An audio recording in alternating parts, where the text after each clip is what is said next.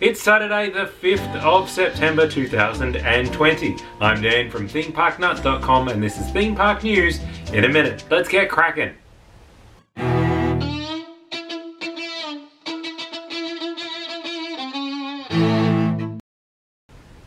And the timer starts now. Walt Disney World has delayed the return of Disney's Polynesian Village Resort until 2021. Disney has said they're going to spend extra time renovating guest rooms with particular inspiration from the film Moana.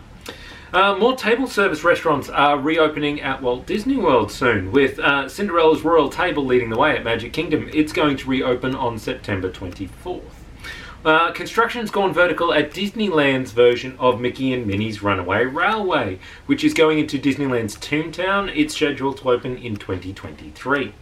Movie Park in Germany have teased new details for their upcoming 2021 indoor coaster, stating it will be Europe's first double launch indoor roller coaster and Germany's first multi-directional roller coaster.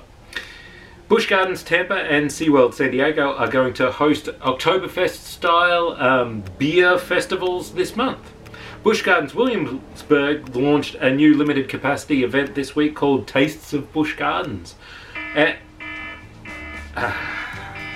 That's it for this week's Theme Park News. In a minute, we'll be back next week with more news, so tune in for that. In the meantime, you can check us out on Twitter at ThemeParkNut, on Instagram ThemeParkNut, Insta or our blog is ThemeParkNut.com. Don't forget to subscribe, and until next time, cheers.